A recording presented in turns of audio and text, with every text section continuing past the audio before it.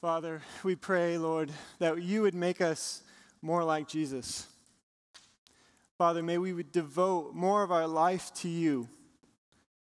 Call us to yourself. May we be receptive and hear your word today.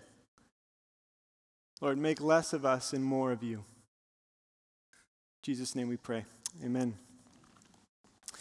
Well, good morning. My name is Jared Irvine, and I'm actually the pastor of junior high. And I have the great privilege this morning to preach to you. Pastor John, and his wife Shelly are on vacation. I think they're enjoying the great state of Oregon. And so hopefully it's a nice, restful time for him.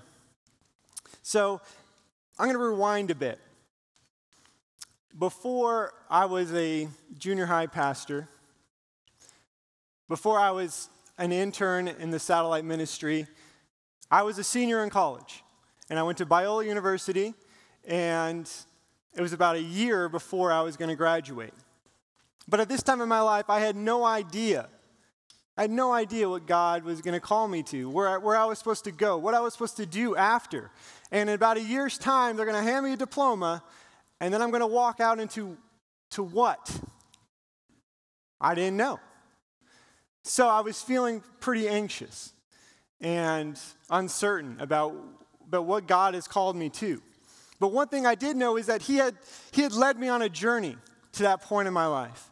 And He took me from being an apathetic teenager, which I was, to someone who really dove in and read the New Testament with great ferocity in college. And someone who wanted to start reading other works of Christian literature, and I felt this passion to study God's Word and to proclaim it. But yet, I didn't know if that was God's call for me. Do I do the ministry route? Is that where you're pulling me to, God? Because I see some certain gifts maybe you've given me, or this passion that I have. But God, can you just tell me? Have you ever been there? Can you just tell me what I'm supposed to do? Is this where you've called me to be? And so, like I said, I was feeling pretty anxious. And so I decided to go on a run. Now, I used to run before I got married and had a child. And I ran in college, and I just felt like I needed to get that out. And so I went to this place, and it was kind of a park, very quiet, no one else is there, and I'm like praying to God. I'm yelling up at Him. I did what Pastor John told us to do last week. I looked to the Lord, and I spoke audibly to Him. And I know, I get it. God is omnipresent, which means He's everywhere.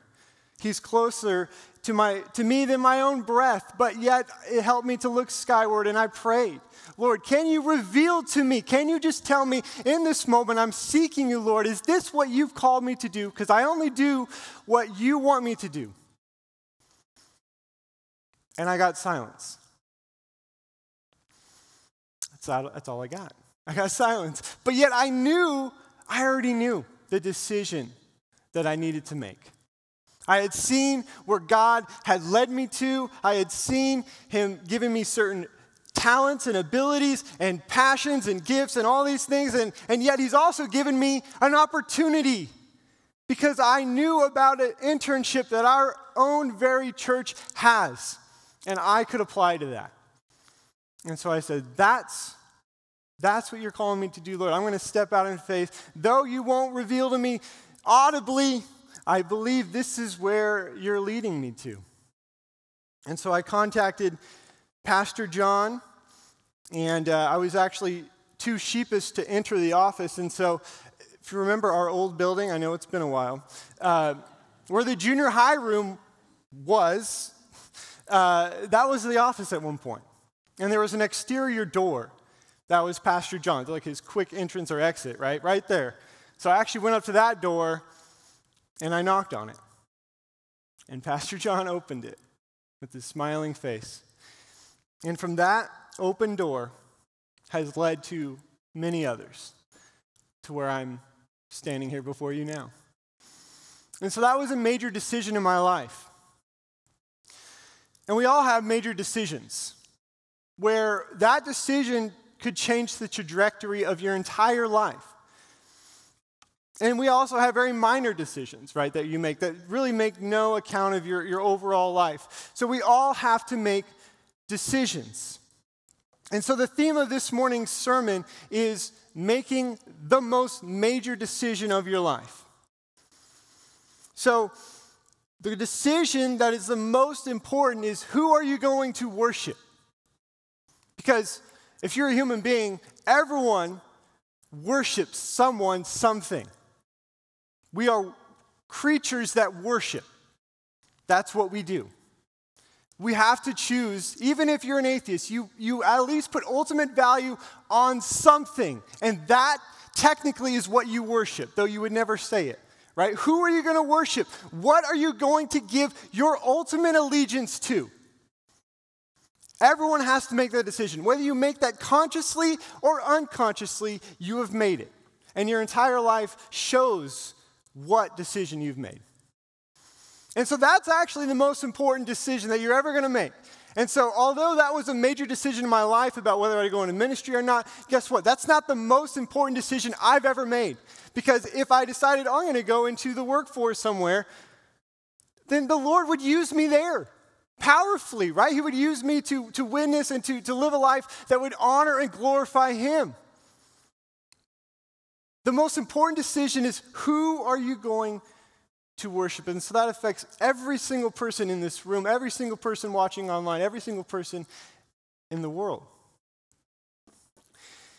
And that's what the subject of Joshua 24 is. This is what Joshua charges the people of Israel with. Choose this day who you're going to serve. And then, of course, his famous retort is, as for me and my house, we're going to serve the Lord. And I pray that's our answer this morning. Well, I hope that this morning that we don't look at Joshua 24 as merely an ancient piece of history, though it is history, and though it happened in the yesterday. This is not just an ancient piece of history that you look back and say, oh, that's interesting, but has no real effect on our life. Because Joshua, the same choice that he put forward to Israel, God is putting forth to us this morning. That same question is the one that we have to answer, that we have to wrestle with. And so our posture this morning is not to stand over the Word as kind of an observer with like a monocle. I have two. I don't have one. That would be really cool.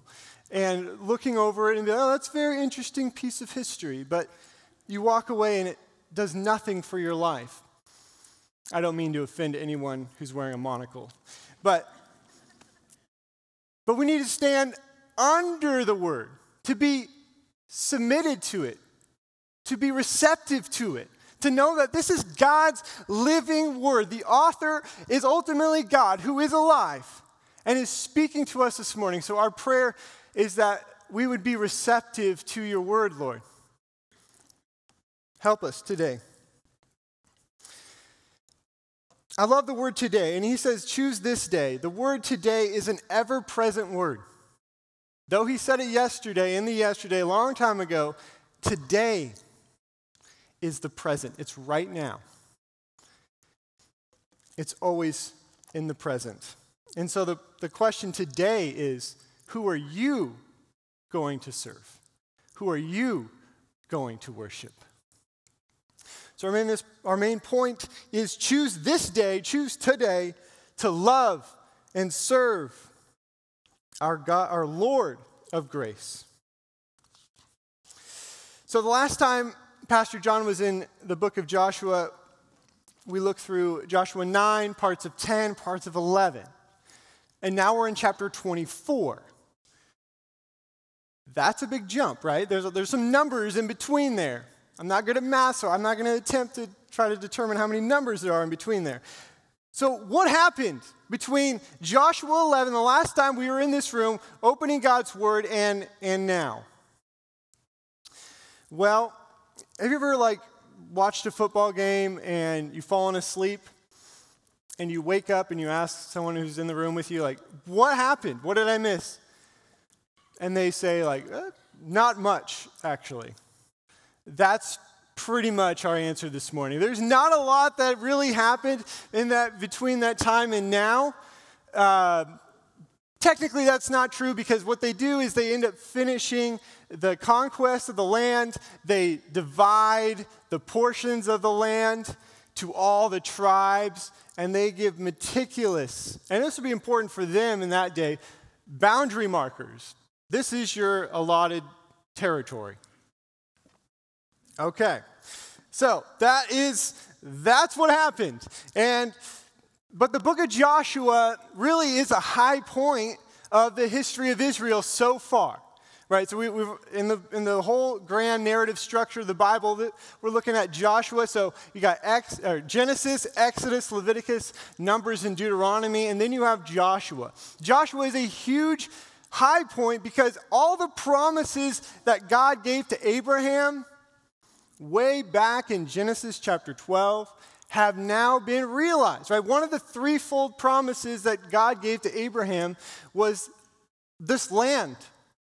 That's why it's called the promised land. This land of promise that he gave to Abraham and his offspring has now actually been realized.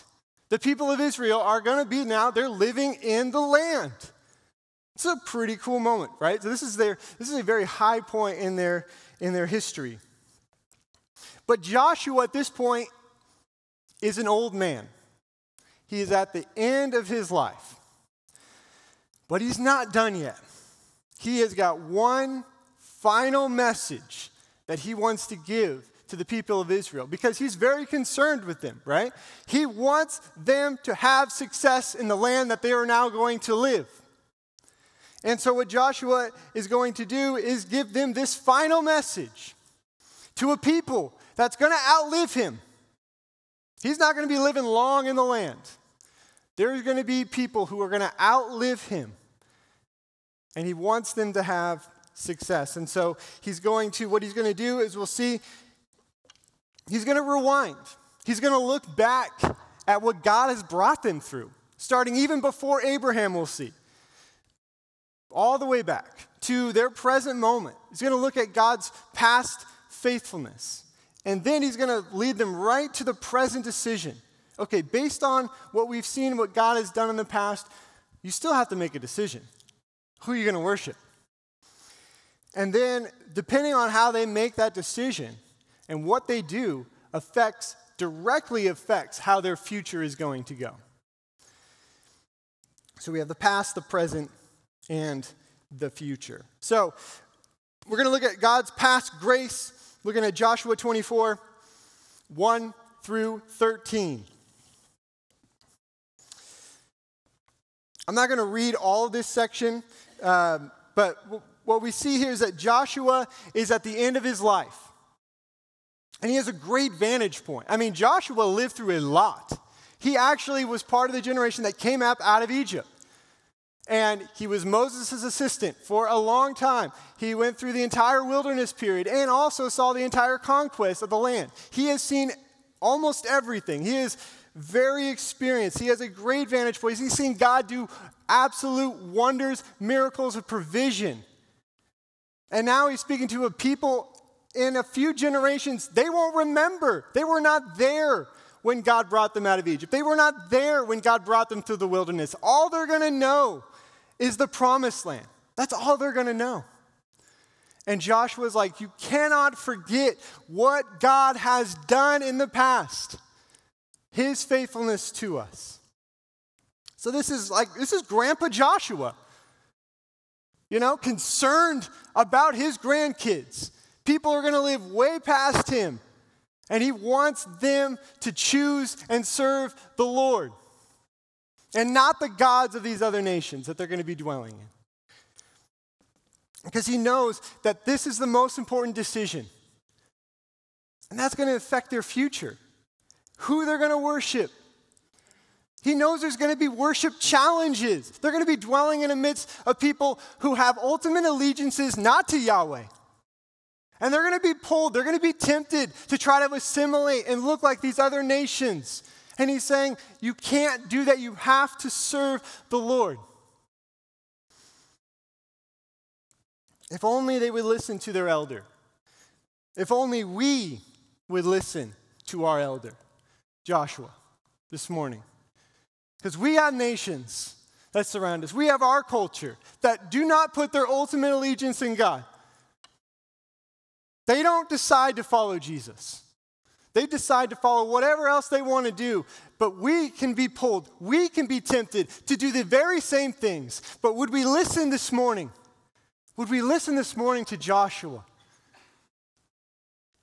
And would we also say with him, as for me and my house, we will serve the Lord.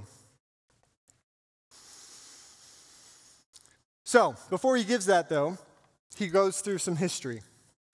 So Joshua 24:1, he says, Joshua gathers everyone, all the tribes to Shechem, summoned the elders, the heads, the judges, the officers of Israel. They presented themselves before God. And then Joshua said to all the people, "Thus says the Lord, the God of Israel." So before I get into what he's actually going to be saying here, that's a very key phrase. Thus saith the Lord. You guys remember that? Like, that's Old English, but thus saith the Lord. What is that always meaning? This is a prophet. He's going to be speaking in first person singular. Does not mean himself.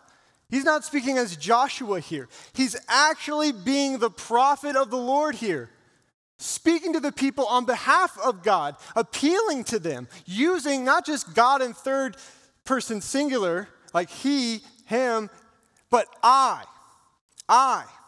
God making a personal, intimate appeal to the people of Israel based on what God himself has done in their history. So it says, long ago, your fathers lived beyond the Euphrates. That's a long ways away, right? That's modern day Iraq. They're in Canaan. This is before Abraham even came to Canaan. It says, Terah, the father of Abraham and of Nahor, and they served other gods. So this is before Genesis 12. This is when they were living in the land of Ur, way far away, and they were idolaters. They followed the gods of the nations around them. They didn't know God. Till God revealed himself to Abraham and called him to Canaan. And it says, then I took your father, Abraham, from beyond the river and led him through all the land of Canaan and made his offspring many. Now, check this out. I'm just going to quickly go through this, but notice all the things that God says he did. I gave Isaac. I gave Jacob and Esau. I gave Esau this hill country.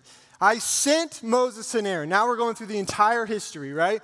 I did in the midst of it. Afterward, I brought you out. Then I brought your fathers out of Egypt. Then the Egyptians pursued your fathers. When they cried to the Lord, he put darkness between you and the Egyptians, made the sea come upon them and covered them. Your eyes saw what I did in Egypt. You lived in the wilderness a long time. Then I brought you to the land of the Amorites. They fought with you, and I gave them into your hand. And you took possession of their land. I destroyed them before you. Dropping down to 10. So I delivered you out of his hand.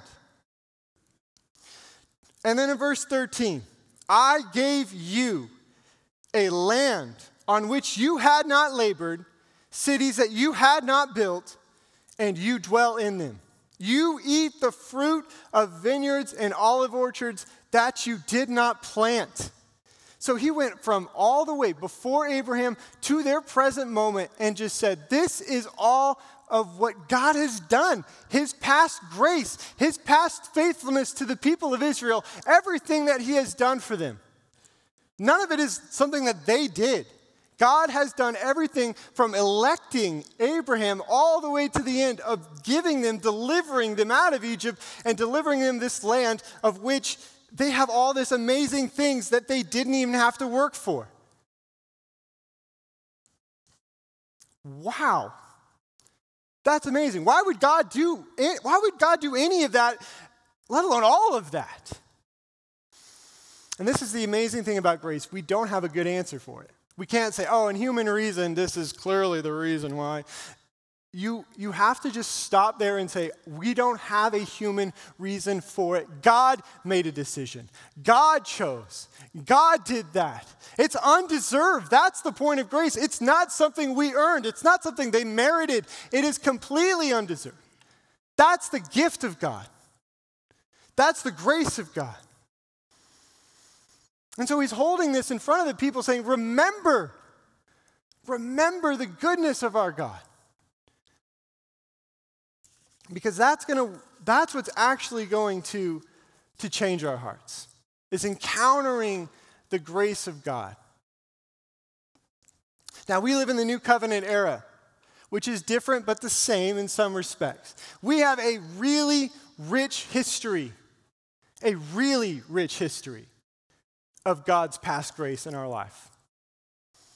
I would definitely argue richer even than as great as what God did for the people of Israel, he has done even greater for believers in this age. This side of the cross, it's not even comparable, right? What God has actually done in his Son, Jesus Christ, is not comparable. That God would personally take on flesh. Jesus did not count equality with God something to be grasped, but became a servant and died on a cross. That he would give his life. That is as ultra personal as you can ever get. That he would send his only Son. I mean, we have amazing verses. I'm only going to read 2 this morning. But Ephesians 2, 1 through 5. And you were dead. You were dead. This is all of our history before we became believers in Jesus. You were dead in your trespasses and sins in which you once walked, following the course of this world, following the prince of the power of the air, the spirit that is now at work in the sons of disobedience, among whom we all once lived in the passions of our flesh, carrying out the desires of the body and the mind, and were by nature children of wrath. That's our past history before becoming a believer in Jesus. But then it says, but God, being rich in mercy, because of the great love which he loved us, even when we were dead in our trespasses, made us alive together with Christ. By grace you have been saved. In Colossians 2:13 through 15. And you who were dead, same thing, you were dead in your trespasses and the uncircumcision of your flesh, God made alive together with him, having forgiven us all our trespasses by canceling the record of debt that stood against us with its legal demands, telling us all that we are guilty. In the cosmic court, we stand guilty. But this, he canceled the record of that debt that each of us carried. He set aside how? By nailing it to the cross. He disarmed the rulers and authorities and put them to open shame by triumphing over them in him. And as Romans 8:1 says, there is now no condemnation. There is no guilty penalty. There is no condemnation for those that are in Christ Jesus. That's our collective history. That's our history of God's grace. And what I would say is also, don't stop there, but get particular. Get particular. Think about all the grace that God has given to you individually. All the blessings that you have experienced throughout your life. Young or old, right? And all the things, every day, every grace that we receive from God.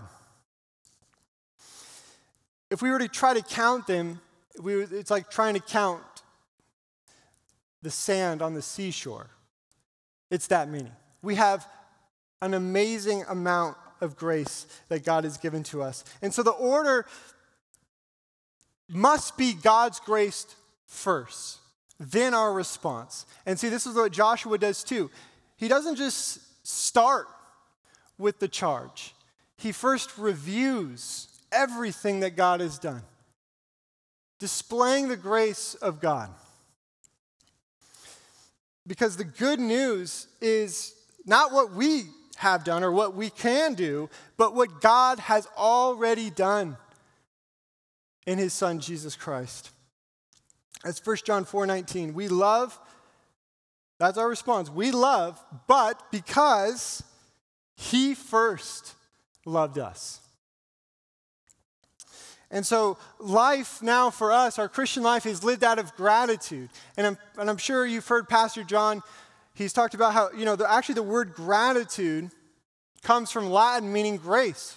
And so it's really appreciating the grace in our life. Gratitude is an attitude formed by grace. And that's what we have to have, is appreciating the grace of God in our life and then having gratitude. And then that's how we live as we respond. As 1 John 4:19, we love because we appreciate what he has done for us. He loved us. And so grace, this past grace, is the power. It's the power to change our hearts. And it's what makes our hearts sing and want to follow the Lord. And so if you feel distant from God this morning, I would challenge you this week, today, to think deeply, to meditate, to take inventory, as Pastor John has said before, about your past life. This life that you've lived, right? And take inventory of what God has done.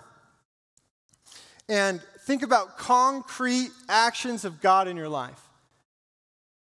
And the prayer is that your heart would be so filled with thankfulness that you say, I want to give my life to this amazing, gracious God. It's not just love in the abstract. If it's just up in the clouds, if it can't come down into your actual concrete day-to-day life, if you can't see God's amazing grace and provision each day, then his love is just a word. But fill that in. Fill that in with your life. And I know that takes some thinking. And I know we live in a distracted age. But we got to take some time to think concretely about his amazing grace. I look at my wife in the front row and my child, and those are just two things I see every day. And I thank God that he has given me those concrete actions and so many more. If we were to see that, we would have enough fuel to last a lifetime. We have enough fuel. And so it's when we take our eyes off grace that it becomes a problem. So that leads us to this present decision. In Joshua 24:14 and 15. Joshua says this, now therefore, based on everything he's just said about the past, therefore, fear the Lord, serve him in sincerity and in faithfulness. Put away the gods that your fathers served beyond the river and in Egypt, and serve the Lord. And if it's evil in your eyes to serve the Lord, choose this day whom you will serve, whether the gods your fathers served in the region beyond the river, or the gods of the Amorites in whose land you dwell. But as for me and my house, we will serve the Lord. This is the climax, really, of the book. I mean, he's putting them to this test, or this challenge. Who are you going to serve? Now that you're living in this land, who are you going to worship? Based on everything that God has done into your history until now, you have to make a decision today. Who are you going to worship? And here's the thing, Joshua can give an amazing, glorious past description of God's grace, but only you can make that decision. Joshua can't make it for the people of Israel. No one can make it for you. You have to make that choice. And you can spurn the grace of God. As we'll see, actually, if you keep reading the history of Israel, they do. Many of them do. And so can we. That's our predicament too. We have past grace available. We have Jesus Christ and his forgiveness available. The question is, do we receive it or do we end up rejecting it? Do we spurn the grace of God?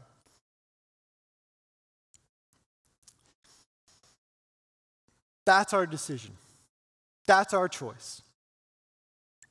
And I love that Joshua is like this Grandpa Joshua.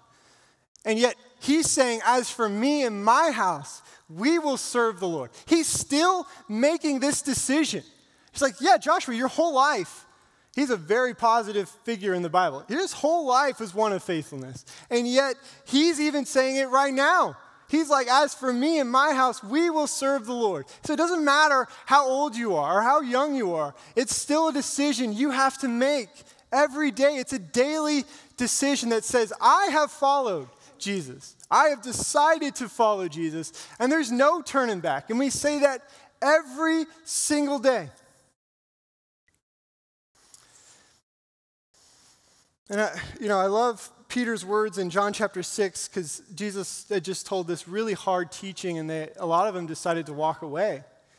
And Jesus turns to the disciples and he says, do you want to go away as well?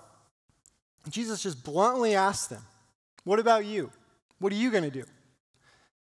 And may our answer be like Peter when he says, Lord, to whom shall we go? You have the words of eternal life. Jesus has the words of eternal life. He has given us, and he will give us, the actual future promised land, the one that this is merely just a foretaste of, the one that Joshua and the crew come into. He is giving us the heavenly country. Are we going to go away from him, or are we going to stick with Jesus? Because we have decided to follow him. Because where are we going to go? Jesus has the words of eternal life. And so, though people may be turning away, the statistics show in alarming rates, right, from several generations ago down. It's just this steady decline down. People are turning away in my generation. People are turning away in our nation. People are turning away in this world in many ways. But you know what? That's their decision, right? And although we don't want that, we can't control that. All Joshua says here is, that's your choice, but what are you going to do? Are you going to turn away? Jesus is asking us poignantly this question this morning. Are you going to go away as well?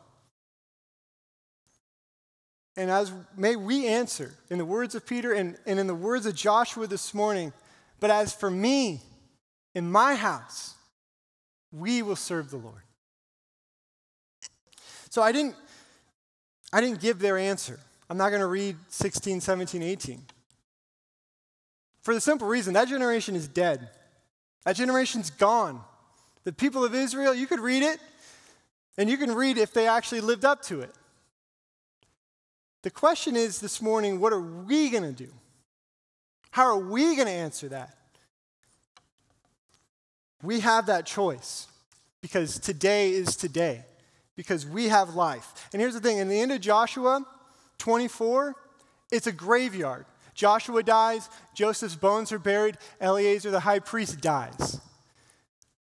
Pretty sad end. It's all these deaths. And that's just a gentle reminder that every generation will die. Even as great as a person as Joshua is going to die.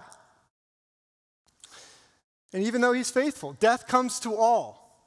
But here's the thing, he still speaks to us from the grave in a way through this word, right? Who are we going to serve? Who are we going to worship? And so while we have breath in our lungs today, while we have life, while there is a day called today, may we answer this morning, Grace Community Church, with the words of this ancient man named Joshua, but make them ours. As for me and my house, we will serve the Lord. Well, if you've never made that decision, if you've never made a decision to follow Jesus, why not today? What's holding you back? While you have breath in your lungs today, if you want to give your life to Jesus, I invite you, after we sing our final song of worship, to come up, see me right here. I'll be right here, and we can pray, and you can begin your new life today. Well, we're going to sing the song, I Have Decided, and to follow Jesus. And our prayer this morning is that would be our declaration. for today. And may we sing it again tomorrow. And then on Tuesday and Wednesday. It's a daily decision. But for this moment, may this song be our declaration. Let me pray, and then the team's going to lead us in it. Well, Father, we are grateful for this day. This day is not taken for granted, Lord. We want to praise you that we have life. And Lord, thank you for your word and how you speak to us, even from an ancient word today, that you are calling us to yourself. And we have to make that decision, Lord. We pray that we would make that decision, but not just in word, but in deed and with our life and in truth. Lord, help us. Help us to follow you. It can be very difficult in this world that we live in, but you are faithful, and you have been faithful. And Lord, remind us of your faithfulness so that we give you praise because you deserve. You are worthy of it. Pray this in Jesus' name. Amen.